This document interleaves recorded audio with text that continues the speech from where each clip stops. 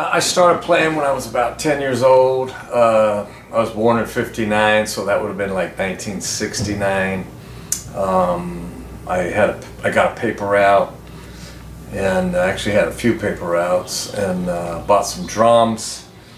I got introduced to a snare drum from some friends of mine, and that's when I figured out I really wanted to play. And yeah, I just kind of started grabbing my mother's records and my brother's records, and I was listening to radio, and I used to run around with a little cassette recorder, and I'd play all this old Motown music, and I just really remember just playing the radio and listening to a lot of music on the radio, and then after I got my first drum set, the first song I learned was a song called Proud Mary by Ike and Tina Turner. And that was my mother's record, and you know, it was exciting. You know, I mean, I'm pretty much self-taught for the most part. You know, I studied later in life, you know, but from grammar school, that was about 5th, 6th grade. And once I got into middle school, I took a snare drum marching band, and I really wasn't crazy about being in the marching band, but I was crazy about drums and playing set drums, you know. So, at any rate, we're getting into like 1970s, 71, and by the time I hit 73, my parents had gotten a divorce, and we moved. Now, mind you, I was doing okay in school, but I wasn't doing great, and by the time the divorce happened and I moved to Hayward, California in the Bay Area, things kind of went downhill with the schooling thing. But I started hanging around a few guys I probably shouldn't have hung around, and started getting in trouble a little bit, you know, and the byproduct of that, you know, wasn't good. Let me just say that, you know. I ended up probably I was about 15 years old when I started getting serious about playing, though. Because I was playing a little bit, but I wasn't really playing in many bands, and I got offered to play with some older guys. And as I was playing with these guys, man, they would smoke so much pot, man, they'd always hand it to me, and you know, me being the people pleaser I was, man, I'd just sit there and smoke pot with them, and then I'd try to play with them. And I just was like, man, I'm just too stoned to play. You know, I'm young, man, and I'm like, this ain't working, man. I'm going to have to get out of this thing. Because I really did want to play. I didn't want to smoke the pot. But, you know, and I was just not a good pot smoker anyway. I just get paranoid on it anyway. But anyway, unfortunately, or I should say fortunately for that, I got out of the band, and I actually ended up getting in this band called Whisper. This guy, Scott Payne, and we played in 1977. I was 17 years old, and I did my first battle of the bands. And the band, we won. It was freaking awesome, man, you know. Back then I was following this guy around by the name of Leonard Hayes. And Leonard Hayes played in Yesterday and Today before Y&T. And he was, you know, it was before their first record even came out. And I remember going back and forth, you know, to the Starwood in Los Angeles, and like, you know, late 70s, you know, and there was a really great music scene happening in Los Angeles at the time. But you know, anyway, fast forward, you know, I was with that band Whisper, and then I had an opportunity, actually, you know, that was 77. Actually, it was shortly right after that, after we won the battle. That's right. I moved to Memphis, Tennessee. I had an opportunity to move out there and play for a little while, which I did.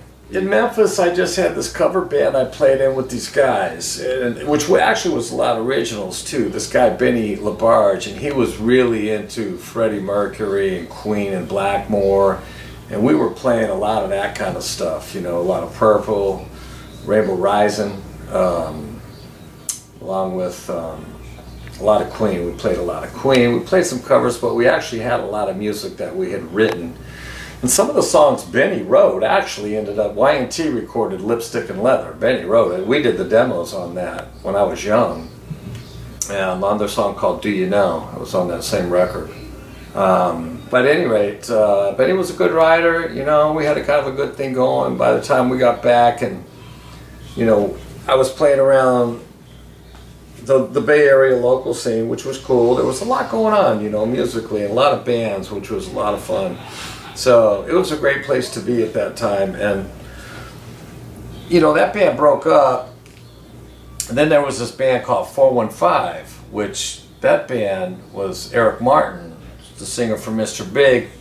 Before Eric Martin Band, which I was in, which is in 1982, we made the record, Sucker for a Pretty Face record on Elektra Records. I'm not sure if you're familiar with that at all, but you know, I was like 23 years old, but you know, that was like my first real big break, and got introduced to, you know, making records, which was really cool. And I remember the record release party we had down at Elektra Records. I remember Motley was on there, and I remember some Nikki Sixx and some of those guys running around the office. I didn't know any of them at the time, but yeah, it was a good scene back then. You know, I remember Quiet Riot was out. I remember Bang Your Head was freaking blowing up, and there was a lot. You know, the Motley thing was obviously doing well, and Rat, I think, was out at that point. But you know, we got a little traction. We were managed by this guy Herbie Herbert, who managed Journey, and then we went out on the road with Journey. Went to Hawaii with them, and we did about 6 nights at the Blaisdell Center, sold out, opening for them in Honolulu, which was really cool. And then I came back. We did American Bandstand. We went on a ZZ Top Eliminator tour for a little bit. So we kind of did pretty okay, but the record company had closed the West Coast office, and this gal Maxanne Satoris, who signed us,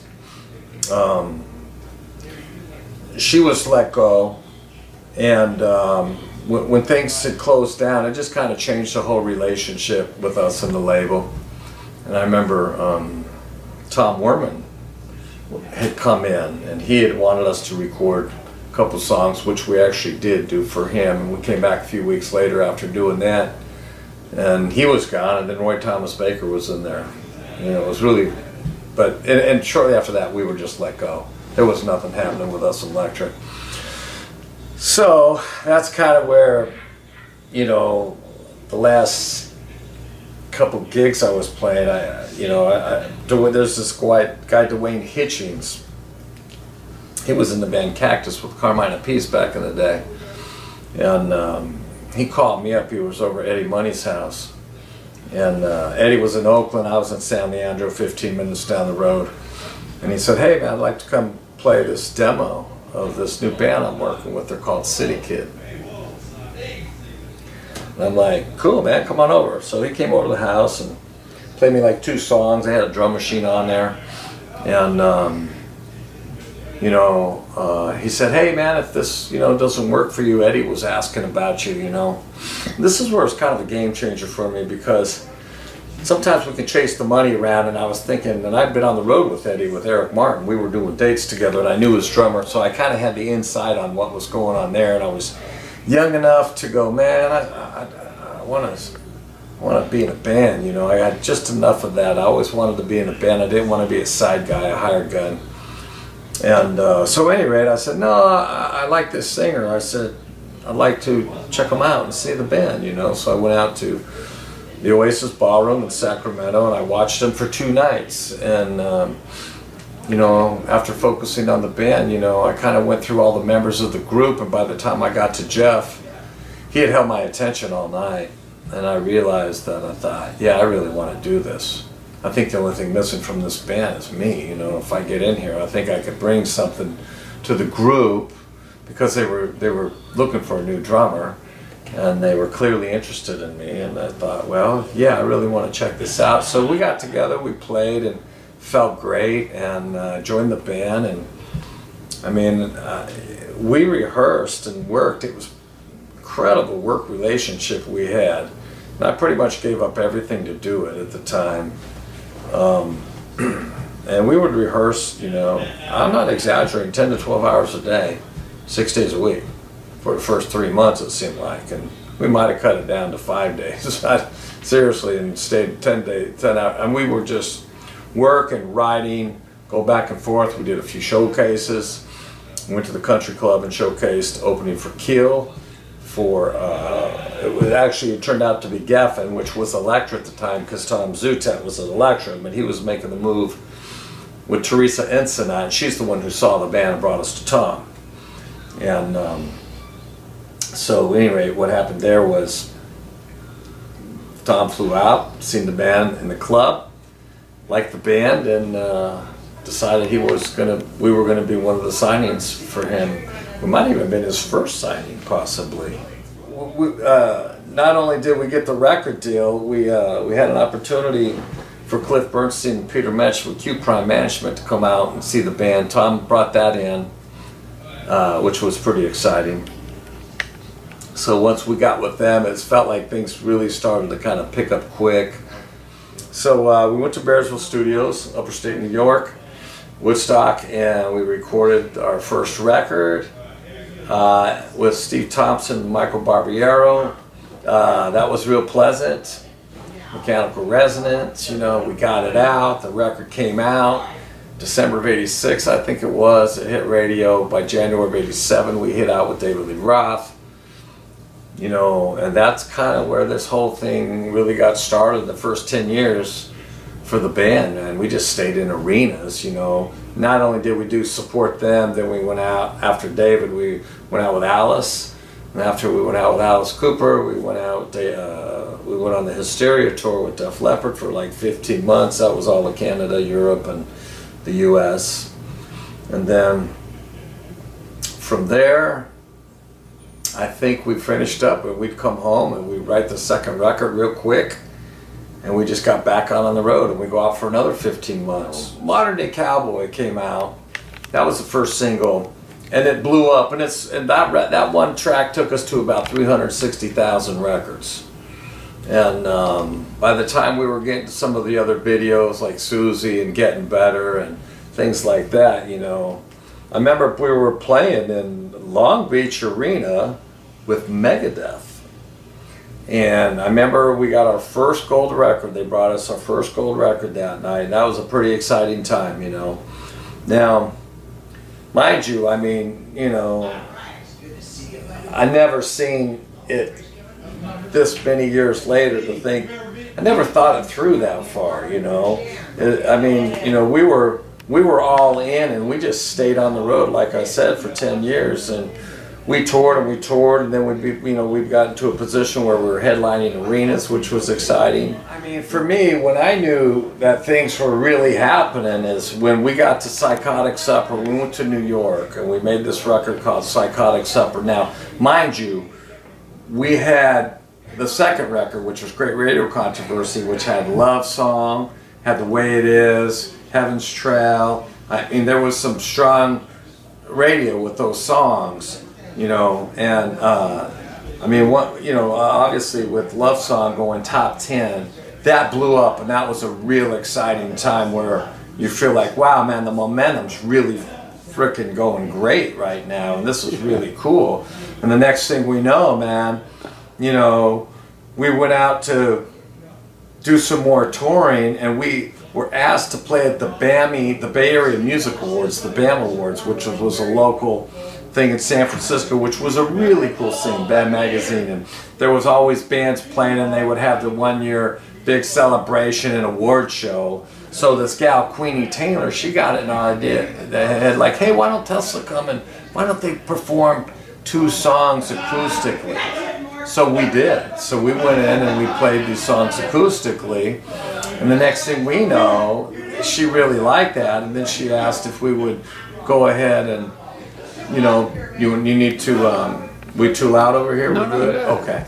So the next thing we know, she's asking us to come into this club called Slim's and do a whole show. So we went out on the Dr. Feelgood Motley tour. While we were out with Motley, we branched off and we did these 5 or 6 acoustic dates, which was Boston, Detroit, New York, Philadelphia Trocadero, which was the only show we recorded. And, you know, and it was just for our own personal archives. That was never intended to come out. We just thought, a little special something for the fans down the road, like we would do, you know. So Jeff and Frank and Tommy were in Boston and live on the radio, and they played Signs, and it became the #1 most requested song. And so the record companies call us up saying, hey man, we want to check out those masters, that club we know you recorded. We're like, no, we don't want to put it out. They're like, well, we want to check this out. So anyway, we went and mixed it up, and we just threw it out there, and we didn't think it was that great, you know, but you know, it turned out to be kind of a thing, you know. And next thing we know, you know, the whole Unplugged thing's blowing up, and then we go in to record Psychotic Supper. Fast forward back around, this is where I really knew, because Signs had gotten so much airplay, and just coming off of Love Song, I mean, that was a pretty big time for us, and we're selling millions of records, and now we're co-headlining arenas. But now we're going to go and we're going to start to, this is where things really is like, wow, things are happening, because now we've got Psychotic Supper record we recorded in New York City, which was an exciting record. We had a lot of strong tracks on that record as well, with What You Give and such. But now we're going to go out and do a headlining tour. So we go into pre-production, and we're in, I forget what arena. Was it Hershey, Pennsylvania, possibly? I think it might have been. We might have, because we were in there. I think we were in that arena for like 3 or 4 days, and we had, you know, now we're on a full production arena tour. Now it's not, mind you, it's not big, like, you know, 10, 12, 15 trucks or anything, but we had 4 trucks, 4 buses, about, you know, 35 people working with the band, and it was an exciting time for us, you know. And so now we head out for the Psychotic Supper tour, and it was great. Now we're on our first real headlining arena tour. And that's when I really realized, like, wow, man, things are going pretty darn good, you know.